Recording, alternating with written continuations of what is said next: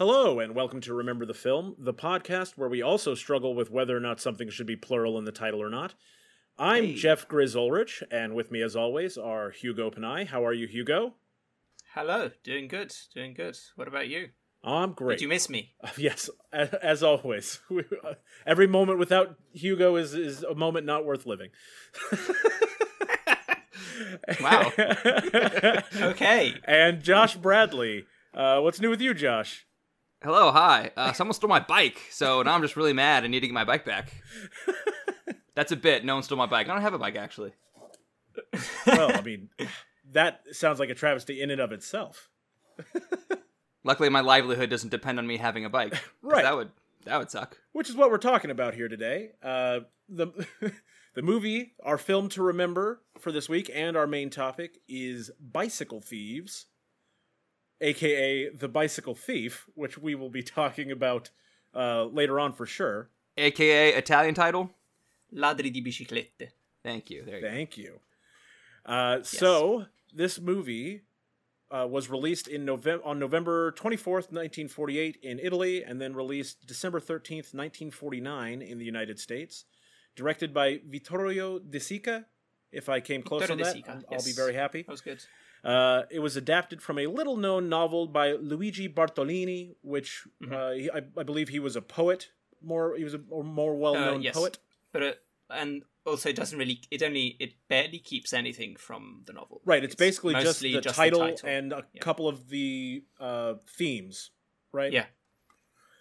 But still, if you're going to adapt, you got to adapt. So, this movie was nominated for Best Writing, the equivalent of Best Adapted Screenplay, at the 22nd Academy Awards in 1950. Fun fact, it lost to A Letter to Three Wives by Joseph L. Mankiewicz, brother of Mank, of the movie Mank. I think Joseph is in. I think he's in Mank, isn't he? At some point, He might be. Did he make an appearance? I think Does he come to flashback Victorville? scene. Does he come to Victorville to try to talk Mank out of writing the screenplay at some point? I don't think so, but I think he is in one of the flashbacks where Mank is like, "Oh, you're working here because of me, of my influence." And they have a little row. Yeah, was he on the phone? Did he get a phone call from? Well, regardless. Could be. Regardless, our Mank, Herman Mankiewicz, only won the one Oscar for Citizen Kane, but his brother Joe, this is one of 4 that he won. So I don't know why I couldn't just sit this one out and let Bicycle Thieves win the Oscar, but Right, yeah, I mean, like... whatever, Joey Mank. Quit being greedy, guy. But the Bicycle Thieves did win an honorary Oscar for Best Foreign Film, which did not become a official category for another 7 years.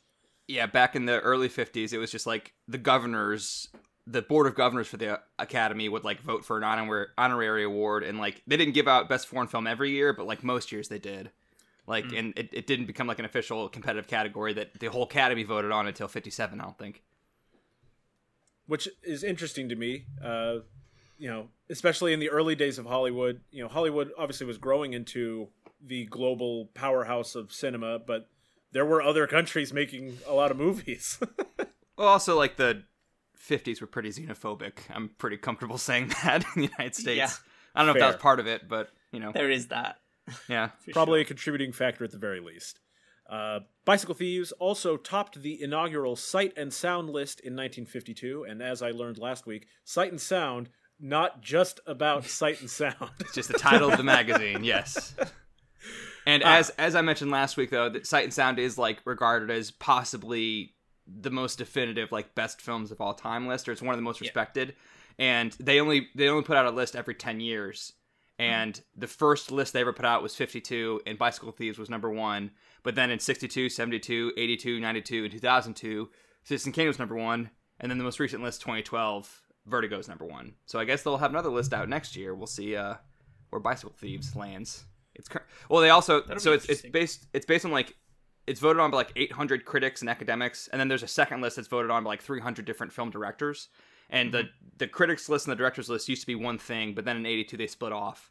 And so on the most recent 2012 list, Bicycle Thieves is number 33 on the critics list. It's number 10 on the directors list. So the 300 directors called this the best movie, this 10th best movie of all time. And in addition to just being an important and popular movie in cinematic history, it also is emblematic of an important moment in Italian history. Yes. As Hugo is going to explain to us a little more, this is an example of Italian neorealism, which was a literary movement. Tell us about that, Hugo. Yeah, so neorealism began in Italy during the last few years of fascism. So right before, but mostly during the 40s, so during World War II, and in the immediate aftermath of the Second World War. As a movement, and I think, Jeff, you had this, Grizz, you had this on the outline as well. The overall definition of the movement is kind of loose. There are some staples, but there's no very clear-cut definition. It certainly existed as a response to the 20 years of fascist rule that Italy went through. And a lot of its themes are... I think the main staple that I think is this idea of art and fiction being used as a political statement, which is in response to 20 years where either art was very propagandistic because it was controlled by the totalitarian state, or it was completely apolitical and it was light comedy, or also a lot of racist literature and movies in the 20s and 30s in Italy, of course. Well, and talking about the propaganda and all that, that was, at least for the movie side of Italian neorealism, that was what led to the birth of that in movies as well. Was two factors. One, the Allied forces bombed. What was the name of the studio? I had it written down. Cinema? No, Cinema's the magazine. Cinecittà? Yes, and they bombed that, destroying the studio, which in an attempt to reduce propaganda.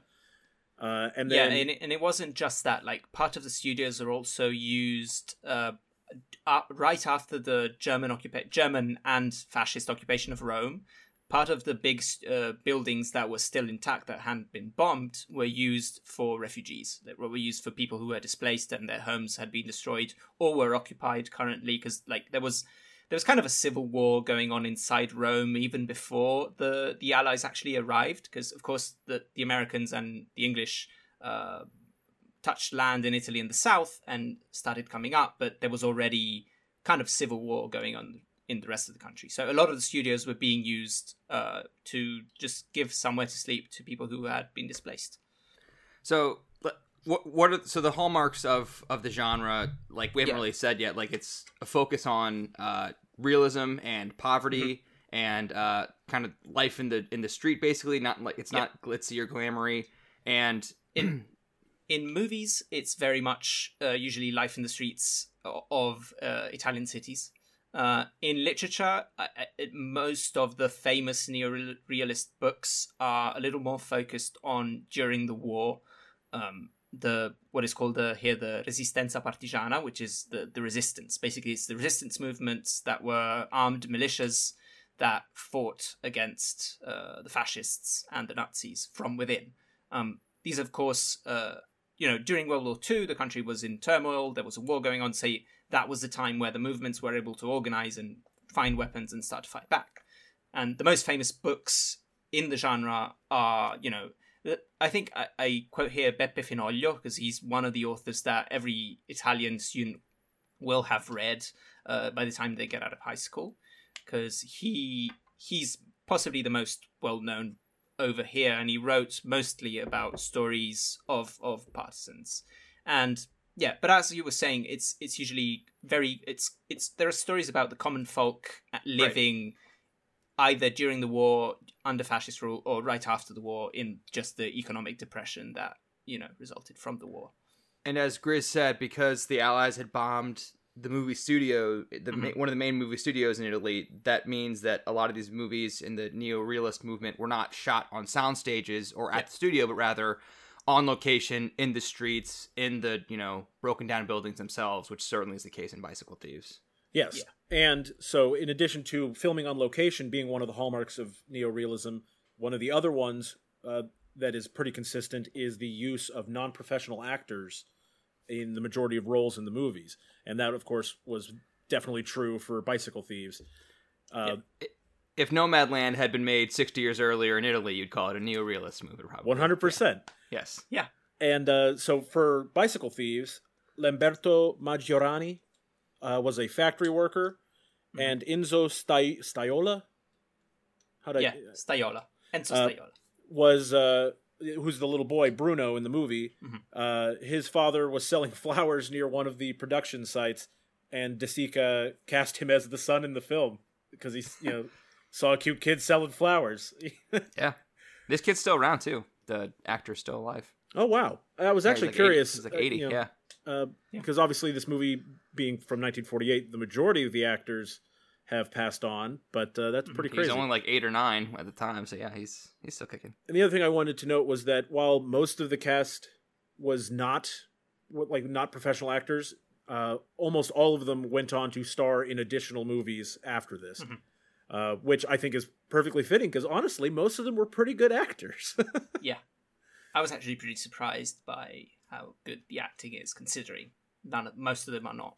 But I guess they're portraying a story that's so real and so powerful for the people living through it at the time that if you're a factory worker in 1946 Italy, you understand what it means to not have the economic means to survive.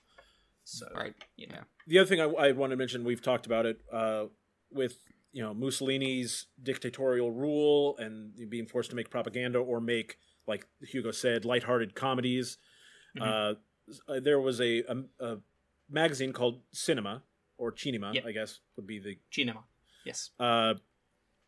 And several film critics from that magazine, which coincidentally, the editor-in-chief for the magazine was Mussolini's son.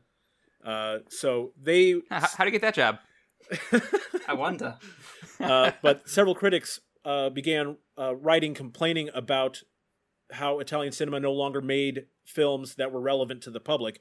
And I gotta say, how did that one get past the editor, It was happening during the 40s. So during World War II, the actual control that the fascists had on people was loosened quite a lot because the war effort... Italy, you know how fascism is, where they have illusion of grandeur and presented themselves as if they had the most powerful army next to Hitler. Italy was not as well equipped as most of the other countries, wasn't as rich as most of the other countries in the war, and so the war effort took away from the internal control, which is why the resistance movements were able to fight back. Well, and so this complaint, which rang true with the public, is the other aspect that led to the birth of neorealist film. They're credited with kind of triggering that, which I think is cool. Then, go ahead, Josh.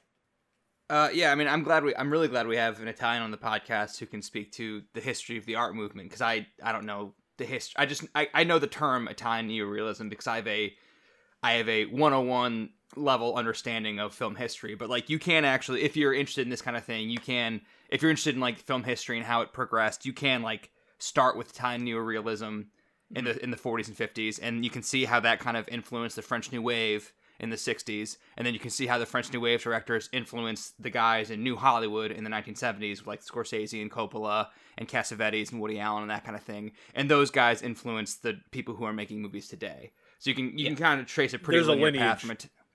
Sure. I mean, honestly, I think if you watch most movies from the late 40s and watch Bicycle Thieves, most movies today share more in common with Bicycle Thieves stylistically than they do with most other movies from 1948. I think that's probably fair to say. So you definitely trace how Italian neorealism got us to the movies that we have today, I think. So, for sure. Just to wrap up Italian neorealism in film, it was non-professional actors filming on location, and most importantly, it served as a means of holding a mirror up to the Italian culture at the time, to show everyone, things are tough out here. Things are not in great shape. Yeah, you could say that. And Bicycle Thieves was, far from the first neorealist movie, and certainly not the last one, but it is one that has had the most staying power long term. It's the only one I can name. Yeah, that's for sure. Yeah.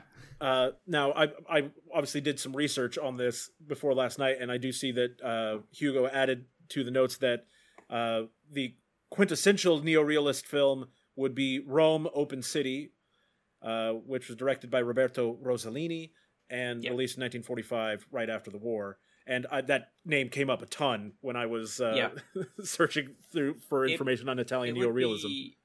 It would be, for me, the quintessential movie that you want to watch in this genre, because it deals directly with fascist rule.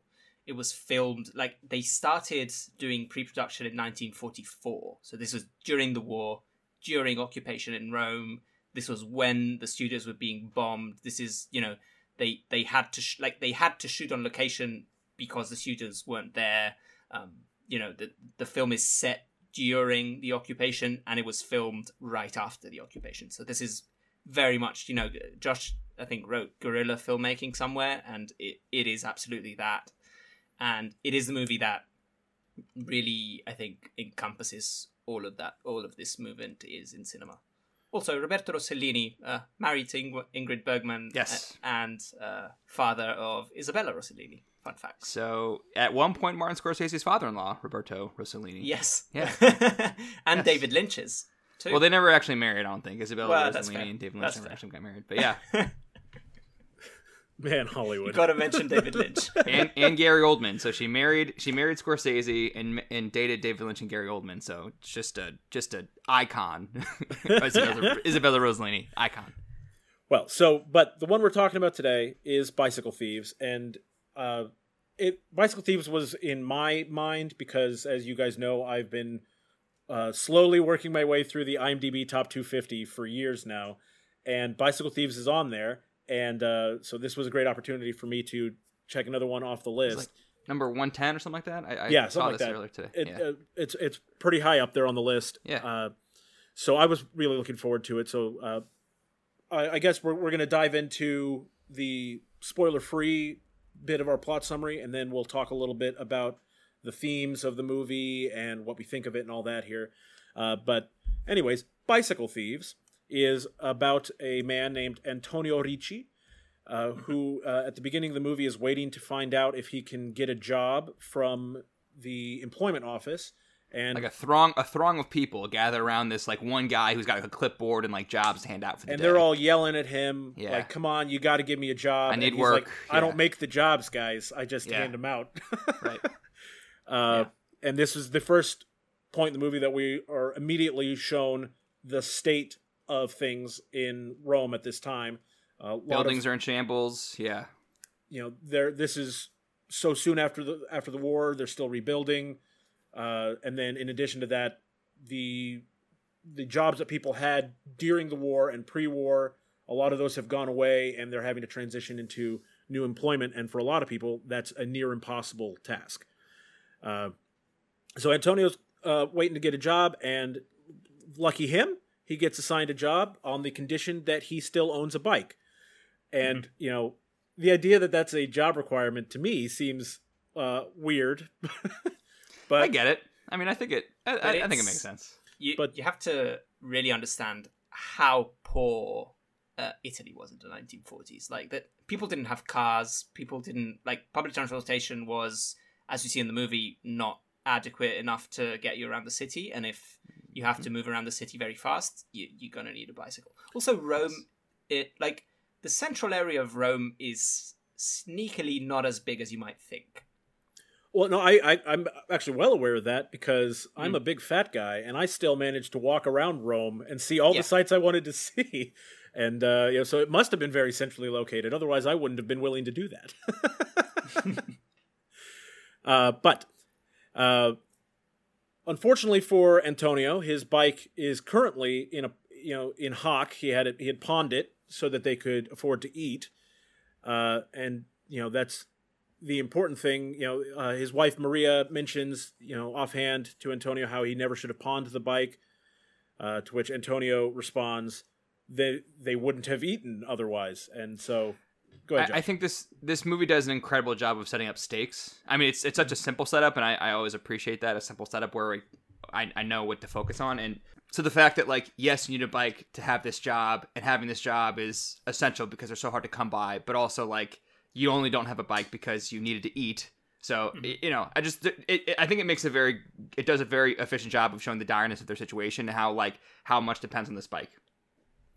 So they go to the pawn shop. They're going to trade essentially their sheets, their bed sheets. They rip the sheets off their bed, yes. And they're going to trade those for the money that they need then to reacquire the bike.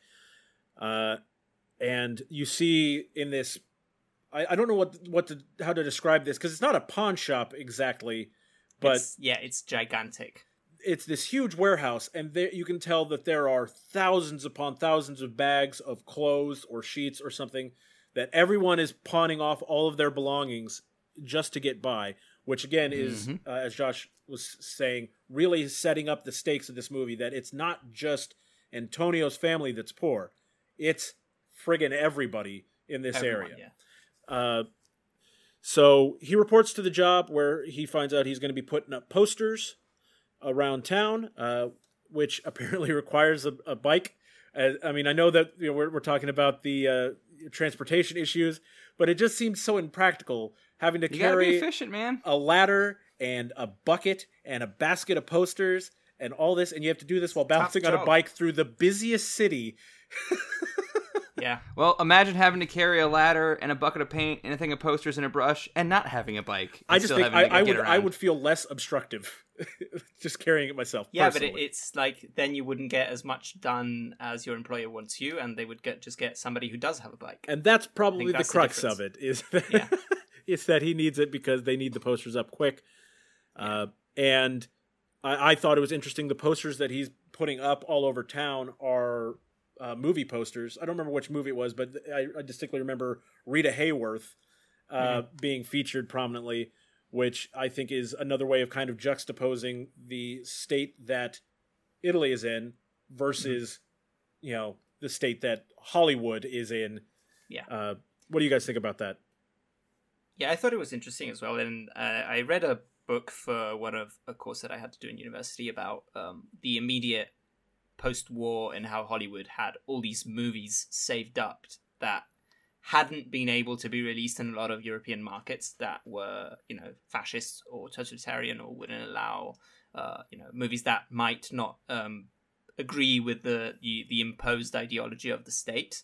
And so it's interesting that a lot of movies from the 30s and early 40s would just get pumped out to all of Europe at this point. And it makes sense. It definitely shows you how the world was, completely different from America to Italy. And a lot of the progression in the next 20 to 25 years is the same. Like the US gets color television, Italy gets it 50 years later. It's all that kind of progress. Like the washing machine becomes a common use item. Italy gets it 25 years later. Then, slowly over time, this has changed because being part of the European Union and all that, the country is a first world country now by all accounts. But there was that moment where it was in a state of complete poverty. And the movie shows this well. Well, so while he's out putting up posters, Antonio is up on his ladder, is slathering glue on a poster, and then some young hooligan shows up and steals his bike. And so, there it is. The crux of the movie.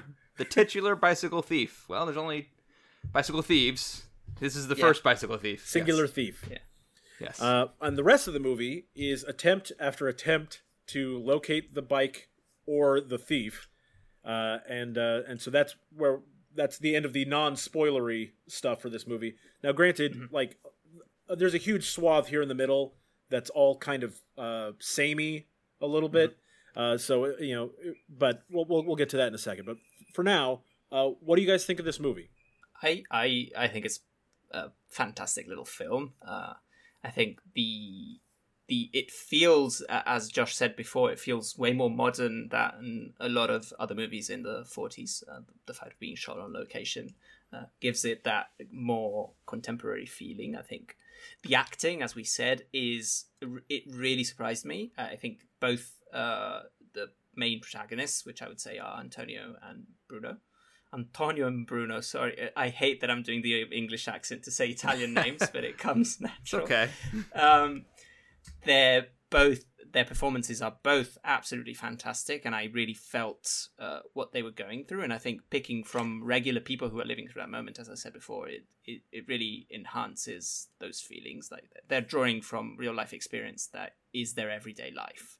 And just overall, I think the film in Italy, I know you're going to ask this a bit later, but it has a lasting influence in Italy because it's portraying a moment in time, and that we all know about from history, from what our grandparents tell us, but aren't really able to visualize in the same way that without this movie we wouldn't be able to, and these types of movies, but this is one of the most famous ones, we wouldn't be able to visualize and understand the really dire situation that the country was in post-war, during the post Second World War period.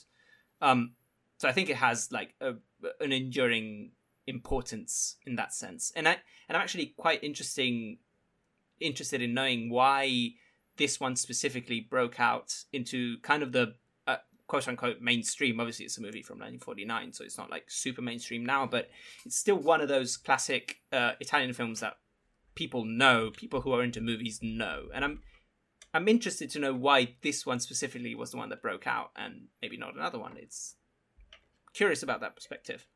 It's a great first of all, it's a fantastic film, so maybe that's a big part of it, but yeah, but I mean, there's a lot of great films that come out of Italy in the 40s and 50s, and not just Italy, but like this is one of the mountains of any country's movies from the 40s and 50s, and I don't know if I can like specifically answer why this was kind of crowned that, but I can tell you what I see in it, and I agree this is a great movie, and not every quote unquote great movie from this time period is one that I respond to. Like a lot of times I'll be working my way through the list of greatest movies of all time, and I'll get to one and like I'll enjoy it, but it mostly feels like homework than anything else. And like this doesn't feel like homework. I legitimately really, really enjoy this movie. And I mean, I have in the outline here, I really I love the first third of the movie a lot. I think the middle third is kind of frustrating, maybe by design, but whether it's by design or not, it's still frustrating. And then the last third, I think, is great payoff and really emotionally resonant.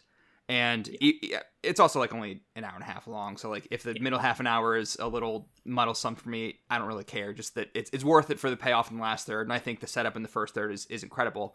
And in terms of like why it has such a lasting appeal, Hugo, I'm glad you highlighted why it might have lasting appeal in Italy, that it was capturing a time and place in the country. But I think for me, the reason I think I connect with it, as a non-Italian and as someone who's living in 2021, like I said, I think it does an incredible job of setting up stakes, and like it's such a simple setup, but it's easy to buy into. It's easy because they do such a great job in the first third. Again, showing you that these three people's lives literally depend on him having this bicycle. Like they will starve if he doesn't have this bicycle, or potentially starve. I mean, they're already giving away everything they have to be able to eat. The last thing they have to give away is the clothes off their backs. So I think they do a really great job of showing the stakes, and then the payoff in the end is, I think, resonant, like I said. Yeah, and that's the same for me. This movie, like Josh says, does such a great job of setting up the stakes and setting up in such a way that you can immediately relate to it. Even if you haven't ever experienced extreme poverty, you can understand the idea behind losing the thing that is the crux of your life.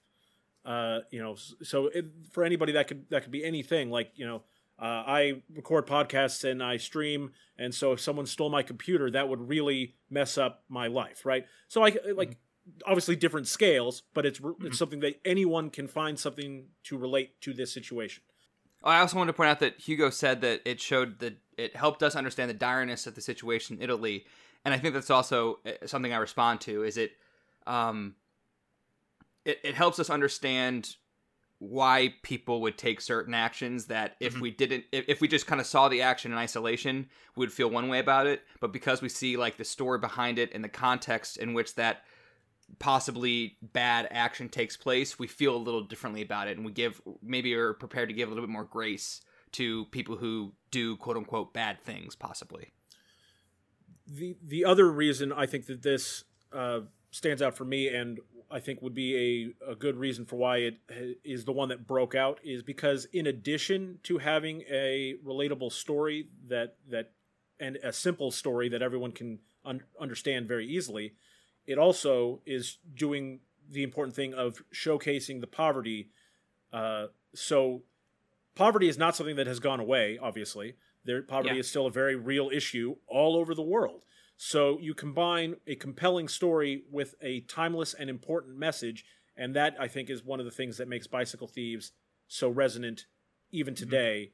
Now, granted, I haven't seen a ton of other neorealist movies, so the poverty message would probably still be resonant, but I think Bicycle Thieves' relatable story gives it an edge. That's a hypothesis for me, anyways, for why this one stands out. I mean, not to bring up Nomadland again, but like imagine Nomadland, but like 20 minutes in, someone steals Fern's van. That's basically like what Bicycle Thieves is, essentially, which is a different movie than when we got with Nomadland, but that'd be that'd be dire. Yeah, I can see how this just is kind of a universal tale of what it is to live in a country that has undergone something so terrible, such as, 20 years of dictatorship and then a world war, in which, and I think it delivers an interesting point of view, because for all intents and purposes, Italy, Germany, Japan were the enemy in World War II. But to see the perspective of the people who, live inside the country and what the aftermath of all that destruction does to the society, to the economy, and the dire straits that you live afterwards is, I think, pretty universal. And it could be equated to a movie made, I don't know, about any other country that, has been, a dictatorship, and then there was a war, and then it wasn't a dictatorship anymore. But, the economy is still broken, the country's still broken. Where do we go from now? The systems to take care of its people are broken, so the people kind of are left to their own devices, essentially, which I think we see a lot in this movie for sure. Yeah. Okay, so the next thing that we wanted to touch on here before we get into spoilers, well, I guess, I don't know, this kind of is borderline spoiler territory. So the question of whether or not the movie's title should be singular or plural. Yes. Say the name for me in Italian, please, Hugo. Ladri di biciclette. Is plural in Yes. Italian. And that is the original title. So, for me, that should be the sticking point. Also, and that's how the movie was released in the United States and the United Kingdom. It was called Bicycle Thieves, but from my very brief cursory research, apparently the Bicycle Thief appeared on some posters in the United States. Correct. And then the official New York Times review of the movie from 1949 called it The Bicycle Thief as opposed to Bicycle Thieves. So now it's kind of been called both things, both Bicycle Thieves and The Bicycle Thief in the English language world. And I think it definitely needs to be plural.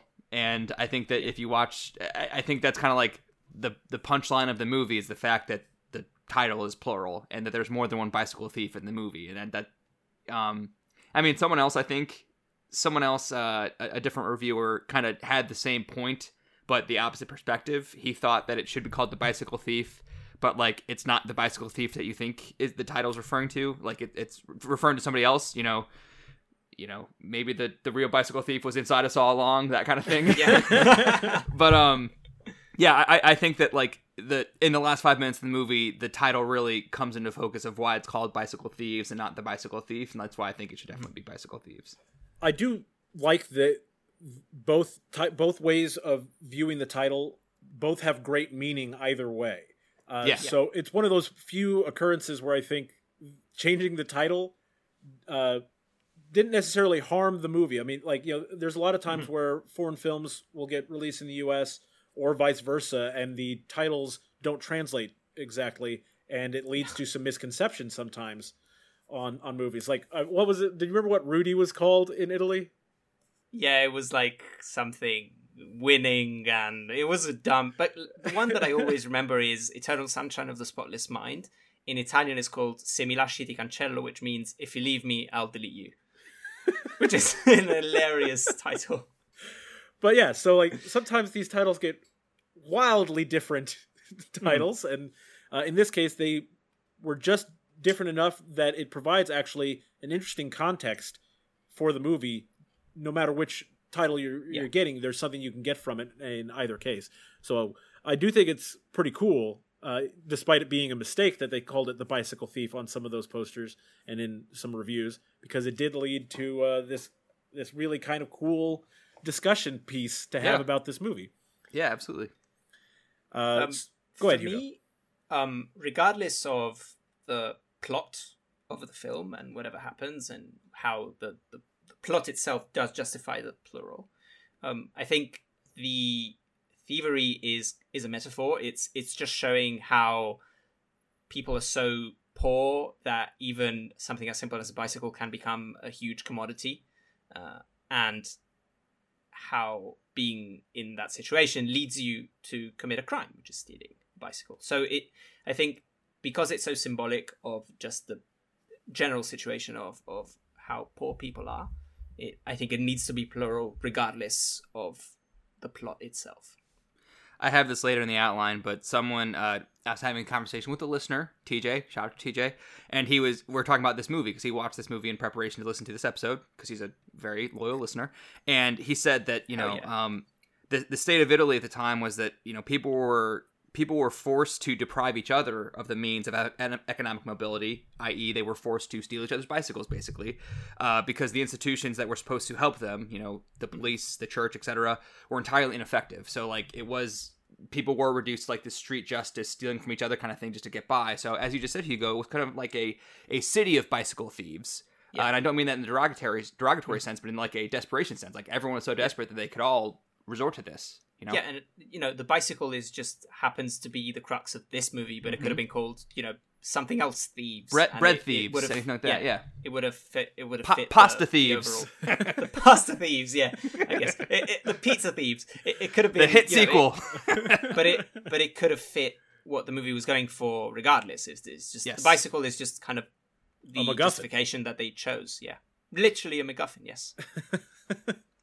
So, let's get into continue our plot summary in the now more spoilery stuff. So, hopefully you did watch the movie. Like TJ. Like TJ, who is a loyal listener, and we love him for it. Thank you, TJ.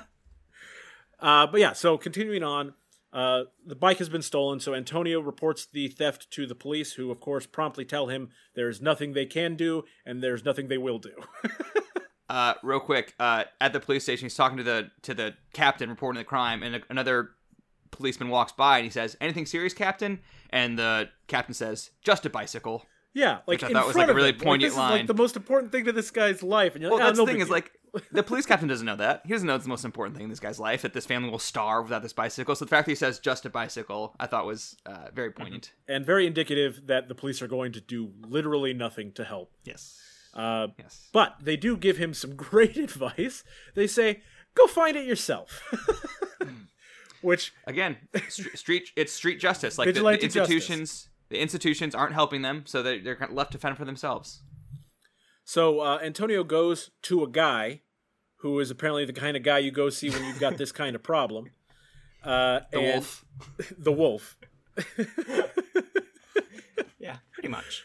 And they determine that at this point the bike has probably been split up and to be sold as parts. So they're going to go look through all the bike parts at the stalls in the market in the morning and try to find his particular bike parts, and then they'll put it back together. So this, this is the point where the movie starts to drag a little for me. We spend a long time in sifting this marketplace. Through parts. Yeah. Just sifting through parts. And like it is actually kind of visually interesting, all these bike parts, but it does go on a little long for my taste. Well, I think they do give a good sense of how, like, this feels like such an impossible task, like a needle in a haystack, finding this bike in all of Rome. Also, that's probably split up by this point. So, like, I appreciate it for that, but I agree. And this is what I was talking about when I said the middle third is not my favorite part of the movie, because it's kind of frustrating. And I like how in this part he keeps repeating, it's a Fides, which is the the bike is, it's a brand of a bike, but it's like how many fetus bikes are probably there? Like there could be thousands. Yeah. Yeah. Well, and so this does illustrate the point that this is a futile effort to do this. So they don't find it at that market. So then they split up and head to another market. Yeah. they head to another market. There's also a weird pedophile scene here. Yeah, that was weird. Yeah, That that was was like, weird. oh, that's okay. That's in the movie. Especially since it's get also it. not instrumental to the movie at all. It's not. It's just, it's there. Don't know. Maybe there was a pedophile problem in Rome in the 1940s, and we could don't know. also be that this movie being filmed on location, there was just some just creepy an actual guy. pedophile. God, I don't think so. But yeah, I don't think they would have filmed him in that case. yeah. Well, I mean, they did film lingered during a on him rainstorm. quite a while. Put a mic on this guy. He's giving us gold over here. Oh, by the way, movies in Italy until like the 70s did not capture sound on location. Very It's clear all in this movie overdubbed. as well. It's all overdubbed. Just Which doesn't bother me, especially No. especially with black and white movies in general, because that was such a common thing, not just in Italy. A lot of American films, audio was done after the fact. But in any case, they go to this other marketplace, and it starts raining a ton, and Antonio's getting soaked, and he takes his son Bruno with him. I guess we should have mentioned that. Bruno is with Antonio on this search, beginning to end, which seems like a bit irresponsible, but also what's he going to do with his kid? Nothing. While he's doing this. And also, it's interesting. I think his character is instrumental to the overall theme of the film because he's working as well. The child, on the first day, he takes him to work. He's not going to school. He's working because, they're so poor. And probably the institutions of schools haven't been rebuilt as much as they should anyway. So he's working at the time. And this resonated with me because, my grandfather, he's 86 years old now. And, he tells me, we were 12 years old. We were either going to school, but a lot of us were just working, getting little jobs because we were so poor we couldn't get by. And there was no, institutional rule, you have to, now in Italy, you have to stay in school until you're 16. That there's a law. Same here. About that. Yeah. But back then, it was just random little jobs. They were just probably paying cash, no contract, but you're doing it. But I mean, to your point though, Antonio does bring Bruno around to help look for the bike, but also Bruno's very capable and precocious. He's not like a drag on the search. He's actually instrumental to the search. Yeah. And in a lot of points in the movie, Bruno is saves the day, and not just saves the day, but he's the more responsible person. Yeah. He takes appropriate steps, keeps his cool, which I think is very interesting. And again, because he's already working, it makes a lot of sense that he's such a self-reliant child. Yeah, and I think the idea is that he's self-reliant, but at the same time he can't fully understand the desperation of the situation that an older man who has lived through this horrible period would fully understand. So this is why I think he's able to keep his cool a little more than his father. So, while at this new marketplace, it starts raining a ton. They go stand off on the side while it's raining, and the rain stops just in time for a guy on a bike to ride by. And who should it be but the thief riding the bicycle thief? The bicycle thief riding Antonio's bike. And he stops briefly to give some money to an old man on the street, and he tells him, "This is all I can get you right now." I don't know. I still don't fully understand their relationship. Me neither. I don't think it matters, though. I don't know that it matters, though. It just sets up that this old man has at least some form of a relationship with our bicycle thief. It just gives them an additional MacGuffin to potentially search for, because previously they were looking for either the bike or the thief, and now they're looking for either the bike or the thief, or the old man who can lead them to the bike or the thief. So Antonio chases the thief for a bit, but of course he's riding on a bike, so he gets away. So then Antonio gets the idea to come back, as Josh says, and let's find that old man. So they search for the old man, and they basically immediately find him. It did not take any time at all to relocate this guy. He follows him into a church where he harasses the old man for several minutes, and no one puts a stop to it for an exceedingly long time. Eventually, some people are like, "Hey, man, you're really disrupting church." The church scene is another scene where it's kind of showing the point of view of some, at least, of the neorealist movement as a whole. they weren't. They were trying to look forward and kind of leave back a lot of the traditions that, to some extent had led to 20 years of fascism and were associated with 20 years of fascism. So even the contempt that they have for the church as an institution, I think, is shown in the movie, in the fact that he's looking around for this guy. He doesn't seem to really care that mass is going on at all. Like, even though he's in a dire situation, he really doesn't. He's just walking through, doesn't care.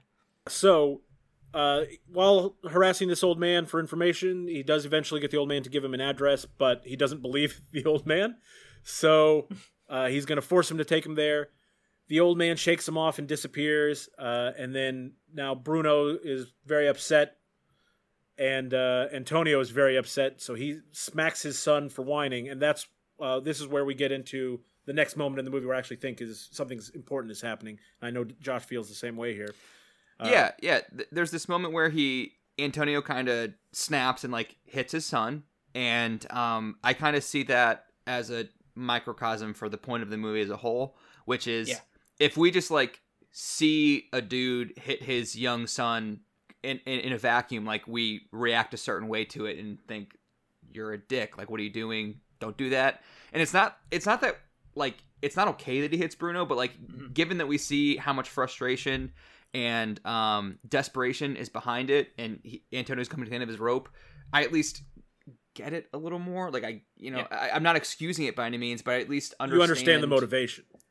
Yes, and he's not doing this just to do it on a power trip. He's doing it because he feels powerless and just is kind of lashing out at his powerlessness. And Bruno, takes the brunt of it, unfortunately. But like, and it does make me kind of dislike Antonio here, because like, this is one of those key things about abuse, especially child abuse.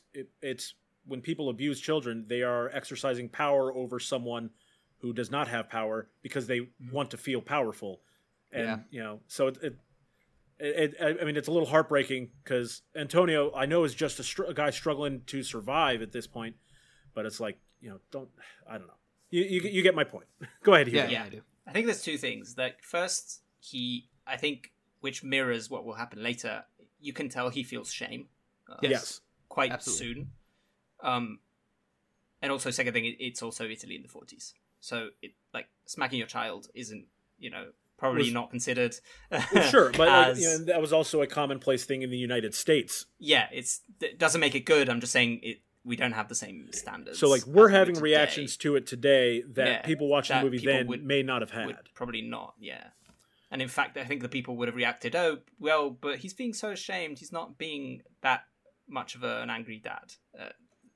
Just to put it into context. But I agree with everything you guys said. I think this scene is important because Bruno up to now has been a partner, an equal partner. Sometimes, as we said, he keeps his cool. He's very capable as a child. This is the scene, and then the few scenes afterwards, these are the scenes where we realize he is a child. Yes. I think where he is fully being a child, and as strong and as grown as he has to be, as mature he has to be because of his situation, he's still a child. And I think this scene is important for that as well.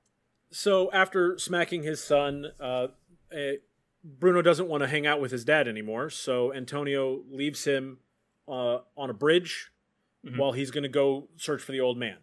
It's not but a few seconds after that while he's searching for the old man, he hears some ruckus from a crowd where people are shouting about a boy is drowning in the river. So, of course, Antonio freaks out immediately because he assumes that this is Bruno. So he runs back, and I really like the shot in this scene where he runs under the bridge and the camera stops following him. I just think the lighting is really cool in that scene, and for the majority of the movie, the camera is close up on Antonio basically all the time, and so it was a visually unique scene in the movie as he's taken off to go see what's going on there under the bridge. But he gets over there to the other side of the bridge and finds that it was not Bruno in the river. Some other boy was in there, and he's being pulled out. So he lives. He lives, which is important. I guess, I should say he gets pulled out alive. But Antonio is now looking around for Bruno, and he turns around and sees him sitting at the top of the steps. And we see a bit of a personality change where Antonio, and again, we've already seen that he's going to have some shame, but this is where that shame really comes to the top for having hit his son, because he realizes in this moment just how much his son means to him. And I think that's a really important moment in this movie, because it serves as an opportunity to remind Antonio and the audience of what is actually most important. So it is very important. The bike is the crux of the movie and is super important, but there's this one thing that is even more important than the bike, and that's his son. Yeah, the bike is a means to feed his son. Yes. And he's losing sight of that and focusing on the bike instead of focusing on what the bike is going to give him the ability to do, which is take care of this boy. Mm-hmm. And so what does he do immediately after this? What do they do? He's going to make it up to his son, going to take him out for pizza, Yeah. Hey, let's go have a pizza. Make everything okay. So they go. By the way, you can hit me, and if you take me out to pizza afterwards, I'll forgive you for hitting me. That's just a truth about myself. Go ahead and keep that in mind. If you ever want to beat up Josh, buy him a pizza. Just buy him a pizza. Fine. So they go to. I couldn't tell if this was supposed to be a restaurant or a bar. Yeah, it's like it. Yeah, it's like a little restaurant. Yeah. So they go into this restaurant. Oh yeah, no, it's definitely a restaurant because there's a family there, but there's waiters dressed up. It's like But like he goes in and he asks for pizza, and they immediately say, "Oh, we don't have pizza here." Like it was the most outrageous request in the world. Yeah, and I think the idea sir, is, this is Italy. Yeah, I think the idea is they're close to the river, and it might be a nicer area of the city where very clearly the wealthier was. people. Yeah, the wealthier people live, and the idea of him, I want to take you out. Oh, let's forget about all our problems and go have a fancy lunch. And as soon as they get there, they realize, oh, actually, maybe we can't really afford to have a fancy lunch. So instead of pizza, they order mozzarella sandwiches. Or at least that's what the subtitles say they're ordering. Hugo has explained to me it's not just mozzarella between two pieces of bread. No, it's like... Which sounds good. It sounds good as well. Yeah. No, it's called mozzarella in carrozza. And it's like, it's mozzarella, 2 slices of bread, and then there's a batter outside and it's fried. So it's really right. good. So no, that sounds awesome. Oh my god, it's really good. Dip that in a little marinara. Ooh. Oh Ooh. Yes. Yeah. Mwah. I'm on board for this. Yes. But yeah. So but with the subtitles just saying mozzarella sandwich and it not being super clear what it is they're eating, I'm like, this sounds really boring, but also I'm really intrigued. Yes. But they have a nice little moment here where Antonio is talking with his son and educates him about the differences between their life and the lives of the rich and wealthy that are in this restaurant with them, who are having absolute feasts. And I put nice in quotes because I'm being very sarcastic. This is a... Yes, those listening on the audio mediums, Grizz just did air quotes around the nice little moment line. Yeah, because it is not a nice moment. Antonio, as Josh points out in our notes here, Antonio is giving up. Yes, this scene is him giving up. Like, before they go have lunch, he literally says the words to Bruno, "Why kill myself worrying when I'll end up just as dead anyway?" Which is true, but also... maybe not the best attitude when you're looking for something that will give you your livelihood back. Also, not very positive for your child. Yes. I mean, that's kind of the thing is like he hits Bruno. Bruno stays on the bridge, and he thinks for a few seconds that Bruno has fallen in the river and has died. And so, to make up for potentially hitting Bruno, you think, okay, you're gonna treat him as like an apology, but it's not really an apology. It's more of a let's just get drunk and forget our problems and be he also homeless. gives him a glass of wine. Yes, he does. It says, "Oh, if your mother knew about this, she'd be very grumpy." But then, to kind of put a bow on it, the scene ends with Antonio saying, he reiterates the stakes. The last thing he says before they leave is, "Now we have to find it, otherwise we won't eat." So. Because they definitely spent way too much money on this meal. They got the full bottle of wine, instead of the half bottle. Yeah, and they do, like, the scene where he does the math and kind of reestablishes what having that little simple job means to his family is, I thought was... Yeah, he goes through how much he would have gotten paid had he been able to keep that job, but if his bike hadn't gotten stolen, they would have had it made, relatively speaking. Also, kind of a funny scene as well, where Bruno is just eating a sandwich with his hands, and he's looking back and forth with this super rich, fancy kid who's like very, Yeah, polite. that's actually detail. That's a detail I wanted to note. Is I didn't notice this the first time I saw it, but the most recent watch, it looks like Bruno doesn't know how to use silverware. Correct. He does not know how to Yeah, use a knife and fork. And I think it would be indicative that his family probably does not have knives and forks. Antonio knows how to use it, and but Bruno keeps like looking at the kid at the table behind him, the rich kid, the rich family, and like Bruno's struggling with his knife and fork, and he clearly has never used it before. Yeah, it's just a really good detail. They don't really like hang a lantern on anything. Yeah. You just that it also bummed me out that Antonio didn't like tell him how to use it.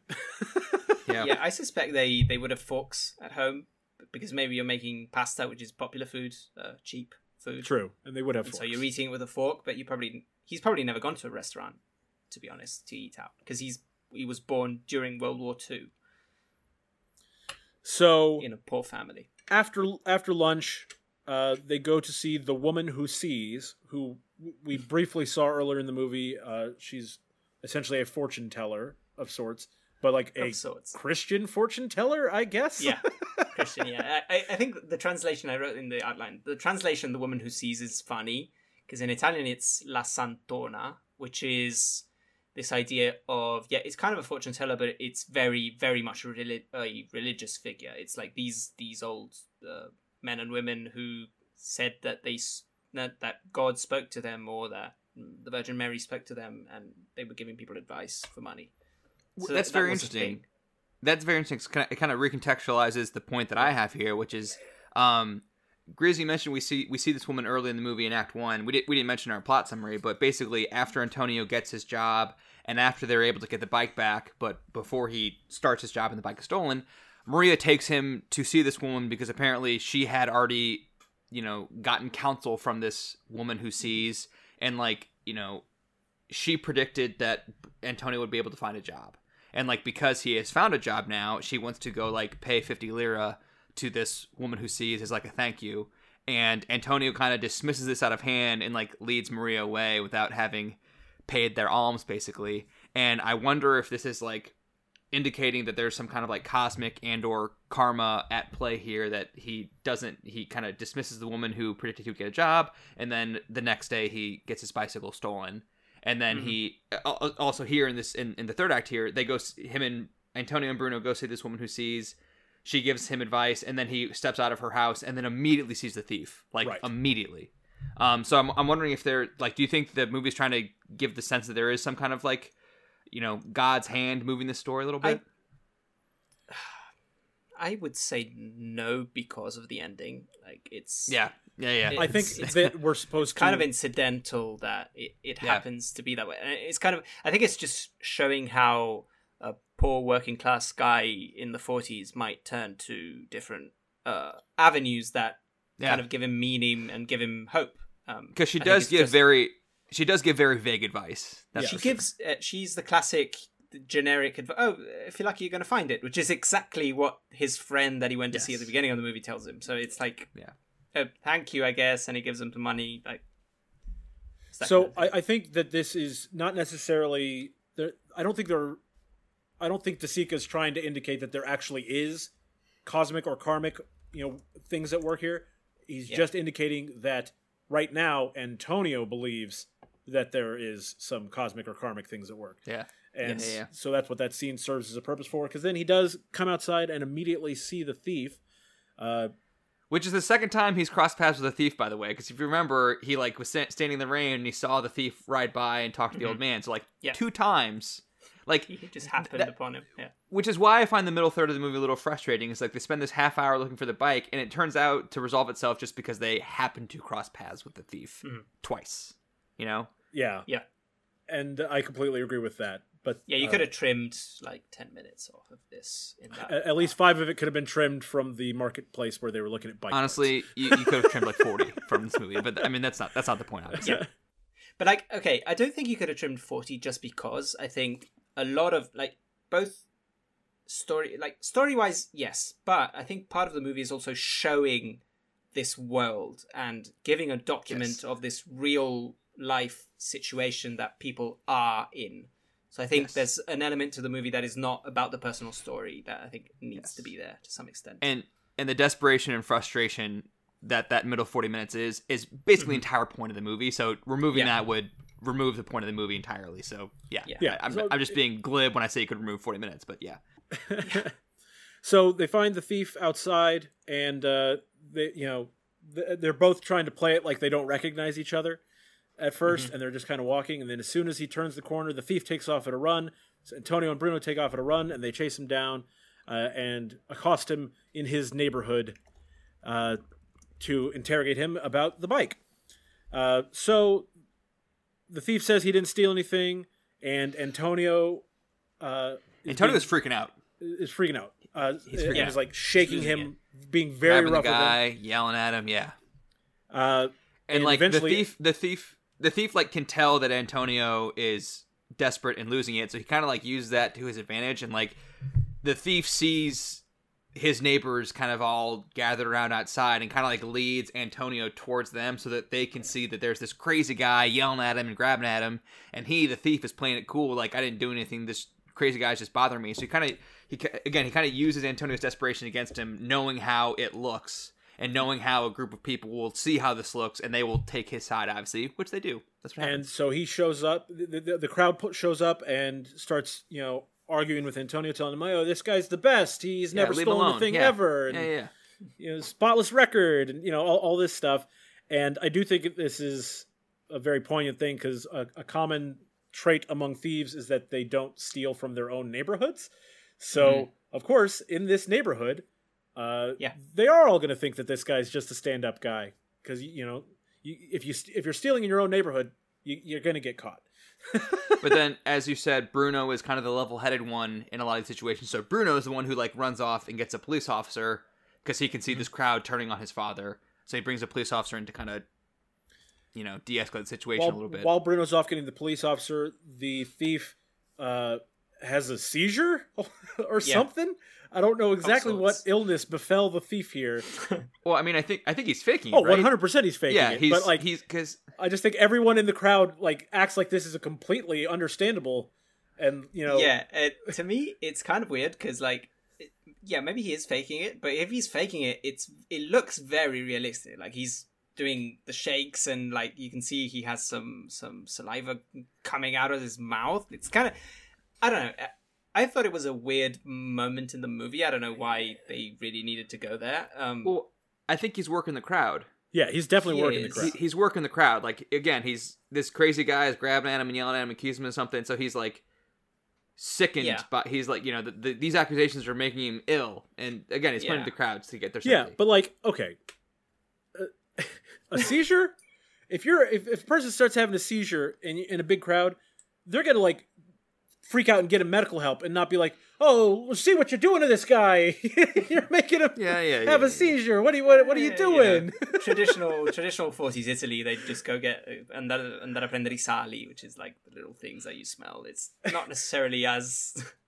And then they're slapping his face a little bit, like, "Come on, pal, wake up!" Come on. But regardless, the cop shows up, and the crowd's like, "Look what this jerk is doing to this kid here. He's working him into a fit, basically." But the cop searches this thief's house, right? Yep. They go up to the house. Is the thief's mother lets them in, and apparently this is the way things work in 1940s Italy. But apparently the police just bring the person who is accusing you of being a thief into your home to help search for the item that's been stolen. Which I mean, Hugo, I don't know if you know anything. Is that a common thing? There was kind of a big culture of reverence towards the police, and it's kind of a thing. What? Sorry. Even post-fascism? Yes. It's kind of a way that traditional Italian culture was, and I would not see it as too weird that the police officer would get into the home. Like he asked the mother, and I do think it does make sense in the context. Well, so I think it makes sense that they would let him in, but I thought the weird part was that they let him in with Antonio. Yeah, I guess. It's I don't know. Like, if you stole something from me, I wouldn't be allowed to enter your home with the police to search for it. The police would go in and search for it. This is like a lawless time. Like fair. And that was what I wasn't sure if this is like if this was a thing that they did because it's a movie, or if this was a thing because I think it was actually emblematic of the way things were in the society at the time. And it also kind of highlights like the woman's blasé-ness with the accusation. Like, oh, you're going to accuse my kid of stealing? Like, here, even you can come in and look with the cop and show that we got nothing to hide in here. Like that's that kind fair of stuff. too. And also, I think that really the thing that I take away from this scene is that the thief is living in worse conditions than Antonio is living even. Like, the mom specifically says, we have 4 of us living in this one room. And so, like, the thief is more desperate than Antonio is. So, like, yes, this bike means everything to Antonio and his family, but also maybe it potentially means everything to this thief as well. And that kind of is kind of the punchline coming later. Yeah. And so I think that's really the most important aspect of this scene, was to illustrate that, once again, that the desperation is everywhere. So the police officer basically tells him that you have to catch the thief in the act, otherwise there's nothing we can do. And as Josh points out in her notes, this is the foreshadowing. The fact that you have to catch him red-handed if anything is to be done, that's foreshadowing, I think, for the next 10 minutes, yeah. So, defeated, Antonio leaves with Bruno, and on the walk back, Antonio sees bikes friggin' everywhere. There are so many bikes. Well, there's like a football soccer game happening, right? Right. Yeah. Yeah. So like a stadium, all the people who are at the stadium, all their bikes are like out front, basically. And the music builds up in a way here that, the music is manic, and you see Antonio become a bit manic as he's like, trying to think, what am I going to do? Am I really going to do this? And he sees off to the side next to a building a lone bike off by itself, not locked up or anything. And so now he's struggling with this decision about whether or not he should steal this bike. So he tells Bruno to get out of here. Get out of here. Streetcar. Go home. I'll meet you home or whatever. I want you. He doesn't say this to Bruno, but he doesn't want Bruno to see him do what he's about to do. Yeah. And so while he's, even before he kicks his son out, they like sit down on the curb for a while, and like you can see that it's really just captures the melancholy beautifully. It's an indelible image. The shot of Bruno and Antonio sitting on the curb, both with like their head in their hands. It's a really great image. So then he kicks Bruno out, says, "Hey, you get out of here, buddy. I'll see you in a little bit." And so then he goes to try to nonchalantly steal the bike and blunders horribly. He's immediately caught. Caught right away. Yes, he's caught red-handed, as the policeman told him must be the case a few minutes earlier. He must be caught red-handed in order for anything to be done, and he's caught red-handed. And seriously, it's like he grabs the bike, and immediately a guy from in the building is like, "Stop, thief!" Yes. Like, whoa, that went off the rails real quick.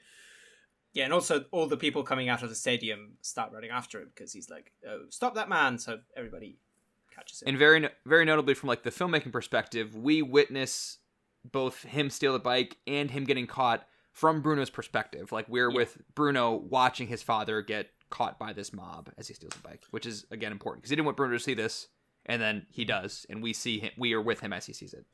So they're telling Antonio, we're gonna take you to jail. You're going to prison. And then Bruno runs up and is, crying and sobbing and trying to, get his dad's attention and all that. And eventually the person whose bike it is, looks down at Bruno and decides not to press charges on Antonio. And all the other people are like, well, if it was me, you'd be going to prison, buddy. Consider yourself lucky. And, yeah. And fine example you're setting for your son. And that's the crux of this ending for me, is it hits Antonio like a ton of bricks that he is not a good role model for his son here, and he came this close to losing what really was the most important thing to him. What do you guys think about it? Well, it ends with them walking away, like kind of despondent, the two of them, and both of them Bruno crying. Bruno grabs Antonio's hand as they're walking away. And and then Antonio starts crying, and then Bruno starts crying because Antonio's crying, and then they just walk away with the crowd together, and it says "Fiend" on the screen. Fine. So, yeah. So, I mean, I put down here, I wanted to know what you guys thought, like, the ultimate thesis of the movie was. And Grizz, it sounds like you're kind of latching on to this what really matters. It's his son, that kind of thing, right? Well, I do think that this movie does have multiple theses. Layers. Yeah. And it's very clear that, and it does an excellent job with all of them, in my opinion. But yeah, for me, the thing that I latched onto the most was that through all this desperation, the most important thing was, and the reason for the desperation was providing for his son, but he let his desperation overshadow all that, and he forgets it. And he's even given multiple opportunities during the movie to remember why I'm doing this, and continues to fall away from it again. And we see that at the end. I think the look on his face says it all, that, he is ashamed and, just absolutely devastated that he made this decision that was going to ultimately cause his son to lose his father, and for him to lose his son. I mean, I certainly I agree with all of that, and I think that's definitely a big part of the movie. That's what I latched onto the most. Yeah. I think the ending, like as they're kind of walking away, he's certainly feeling shame, but also feeling like a what the hell do we do now kind of thing. It's a man, are we screwed kind of thing. It's and certainly there's shame in that too, but like I think there's a lot happening in that ending beyond just the shame. For sure. And I mean, I think that for me, the crux of the movie is kind of just like the Antonio stealing the bike in the last 5 minutes recontextualizes the original stealing of the bike in the first 20 minutes. So like, again, as I said earlier, we get a great sense in the first 20 minutes how important this bike is. It's everything to this family. So when it gets stolen, I immediately have like a visceral reaction to that, where I'm like, screw this guy who stole that bike, low life, etc. Blah blah blah blah. He needs this bike so bad, and you are taking it from him because you're a low life. But then we spend the next like 90 minutes or 70 minutes like learning the circumstances why one might be stealing the bike. Right. It's not necessarily because you're a low life. It's because you are so desperate and you need to eat, and you either eat, or you either steal this bike and eat, or you don't eat. And so, like, again, like I mentioned, like we saw that the thief, Alfredo is named the thief, the guy who steals Antonio's bike. We see that his living conditions are worse than Antonio's. So it's even though we don't know his full story, it's quite possible this bike may have meant more to him even than to Antonio, possibly. Mm-hmm. So again, like I don't think the movie is excusing stealing bicycles by any means, but it's if you see a guy steal a bike in isolation, you're going to react one way, much like the crowd reacts with Antonio at the end of this movie here. Mm-hmm. But if you know his story, you might give him a little bit more grace. Like, I'm prepared to give him a little bit more grace than this crowd is willing to give him. And so again, it's like the sliding scale of morality when desperation is involved, basically. Yes. It kind of you feel differently about it knowing his story and why he's stealing this bike at the end of the movie than if you just seen him steal the bike in isolation. And I think that's interesting. And that's why I think it's interesting it's called Bicycle Thieves and not The Bicycle Thief. Like there are two thieves in the movie. Literally, it's the first thief, and then Antonio himself is the thief. And as I said earlier, like everyone in the city is potentially a bicycle thief because everyone's desperate. We're all desperate. We're all hopeless. Yeah, and it'll lead us to do stuff that we would normally do. And yeah, for me, the crux of the ending is hopelessness. It's him. It's both him feeling shame, but also feeling the desperation of I've hit rock bottom, and I've nothing to go on from now on, except for my family. But I mean, I'm not going to be able to put food on the table. So what's going to happen there? And I think the shame is shown both from his point of view and then from Bruno's point of view, because I think the initial reaction from Bruno is of shame. He's ashamed that his father would do this, but then he has been shown throughout the movie to be mature enough to understand that the situation is dire, and that at the end he forgives him. He gets it, and he's also as desperate as his dad is because he empathizes with that desperation and with that feeling of hopelessness. And I think that's for me the final crux of the film. I wasn't entirely sure that Bruno fully understood the desperation still at the end. I think he was just so happy to not lose his dad here. He doesn't start crying until he sees Antonio cry. I think it's important to note. Mm-hmm. Yeah. I think but I think when he sees him cry, when he sees Antonio cry, that's the dawning. Yeah, the dawning of the realization there. I think all of that is in there. Like they're crying because, oh, we managed to be together. What's important is family. But also at the same time, we feel the shame of the situation. I feel ashamed that my father did this. I, the father, feel ashamed that I, did this despite the desperation. But again, that desperation isn't gone. We have no idea what's going to happen in the future. So I think overall that what I'm left with is this working class family that is so alienated that they don't even realize that what is important, and they stoop to lows that they would never do normally, and they're left with hopelessness because what's going to happen? And again, to bring it back to the moment where this movie was made, 1948 is the year where Italy became a republic.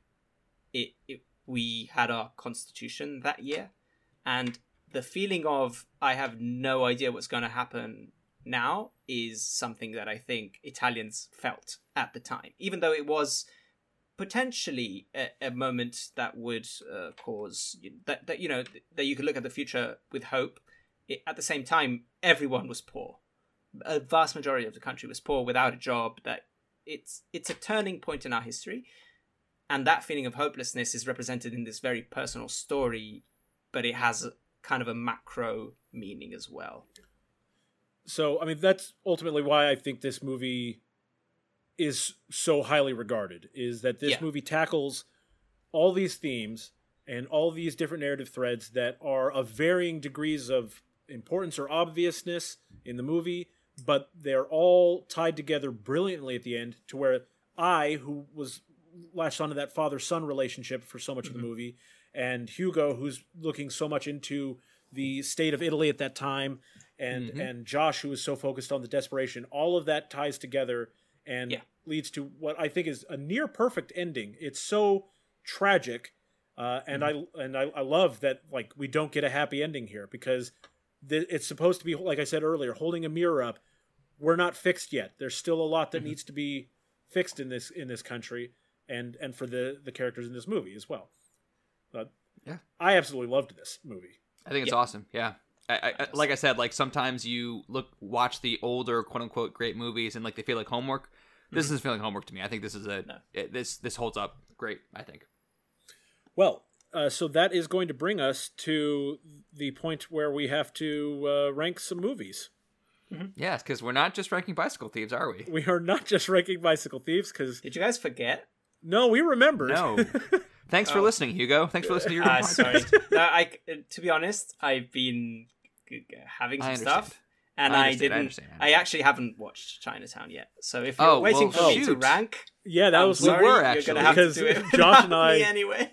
Josh and I completely disagreed on the ranking, and we needed you to decide. Wait on another where we're week. gonna be. Like I was gonna watch it today. I happened to be busy, so let's wait another week, and we'll rank it then. Okay. We will punt once again. Punt once again on Chinatown. So, I mean, do we want to tell him where we had it? Sure. I had it number Yes. 1. Ooh, I had it number 1. Okay. And I had You had it number 8. number 8. Yeah. So, you know, so above Sound of Metal. I had it above Sound of Metal. Okay. We'll see. But so you can see like why it's like, well, we couldn't just decide to like average it and put it in the middle because yeah, makes sense. So we need Hugo on this, and just for the record, I'm not going to be mad either way. If you want to put it number 1 as well, cool. I would actually like to put it at number 23, but having not seen the film, but so for today, Hugo, go ahead, Josh. Where you put Bicycle Thieves? Yes. That's what I want to know. Yeah. I like this a lot. It would be pretty high on the list for me. Definitely top 10. I think. Should I run down the top 10 real quick? Yeah, run down the top 10. Number 10, It's a Wonderful Life. Number 9, Incendie. Number 8, Sound of Metal. Number 7, The Wind Rises. Number 6, The Departed. 5, Your Name. 4, The Thing. 3, Network. 2, Boogie Nights. And number 1, Citizen Kane. So I think because I think our list is a good balance between what we like on a personal level, but we are considering the importance of these films quite a lot in the way they're ranked. Right? We certainly do, more so when Josh is involved to some in extent. the voting. To some extent. So with that in mind, I would like to think about number 5. That's fair. 5, 6. I was Somewhere around. thinking Go ahead, Josh. personally. I was thinking 4. So Beneath Network ahead of The Thing. That's where I was going to put it. Okay. So I personally, again, enjoy The Departed and Your Name more than this movie, but Same. giving it the extra points for its significance, Yeah. I would put it. I think I would put it number 2. 2. Yeah. Well, then I think there you go. It's a number 4, above The Thing and below Network. Right? Well, there we go. Yeah. So We're just kind of we're not. There's no math involved here. We're just gonna be like, yeah, that sounds right. no, I mean No, that's it's- correct. 'Cause it's- Whoever me like, right? Because you put it higher than what's it called? Than The Thing. I don't. Yes. Jeff does. You and I had There it you go. both higher than Number The 4. Thing, and so then when you fell off, Josh, that means Yeah. that's where it stops because that's where the majority of us three. Sure. Okay. You get yeah, it. fine. It makes Whatever. sense. It makes sense. Okay, Have great. TJ I explain believe it to you. Sure. TJ seems really smart. Have him explain how the ranking system works. He's actually asked me multiple times how the ranking system works, and I don't really know what to tell him. So There are no rules. That's the So truth. neither rhyme nor reason. that makes number 10, Ensemble, number 9, Sound of Metal, number 8, The Wind Rises, 7, The Departed, 6, Your Name, 5, The Thing, 4, Bicycle Thieves, 3, Network, 2, Boogie Nights, and number 1, Citizen Kane. So next week, what are we talking about, guys? Next week we are going more lighthearted. We've been going through some heavier films, so we thought, let's do either a fun comedy or a classic action movie, and we picked comedy, and we're going with Ferris Bueller's Day Off. And Josh is currently, for the audio listeners, currently showing off his poster that he has, where he Just sits behind me. gesticulating Yes. wildly at his Ferris Bueller's Yeah. Day Off poster. Yeah, so that's what we're going to talk about next expect week. a lot of fourth wall breaking next week, I guess. Yes. Well, I'll talk directly to the camera. Oh, wait, that's what we do. Yeah, that happens already, but fair enough. So, in any case, Ferris Bueller's Day Off is our film to remember for next week. Where can we find you on them internets, Hugo? You can find me at Hugo_Pinay on Twitter. Do you have anything you'd like to promote outside of our delightful podcast? Yeah, I've also started doing a podcast called I'm So Tired with a friend of the podcast, Islam Dubai, and the concept is we're both very tired and we just talk about random stuff every week for our own entertainment. Fantastic. And if you like to listen to that, it's fun. Yeah, it's talks about a wide variety of things. It's not We'll talk movies, comics, video games sometimes, whatever. Whatever tired you happens to are. be cool. and how tired society has made them. Yes. And Josh, where can we find you on Twitter, and what do you have to promote? On Twitter at Brosh Jadley, and you can find my YouTube channel, Movies I Love and So Can You, where I do video essays occasionally about movies, and also have reviews of the Best Picture nominees for the last, 8 or 9 years logged away there. Check them out.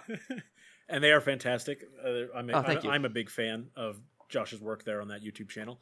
And you can find me on Twitter at GoodGameGrizz. You can find me on Twitch, where I stream a wide variety of video games, twitch.tv/GoodGameGrizz. And you can also, if you're a Pokemon fan, I do also host a Pokemon podcast called Podcat Monsters, which is a very niche podcast, but we have a lot of fun with it. But yeah, It's a great title. until next time, thank you guys so much for joining us, and we will see you around.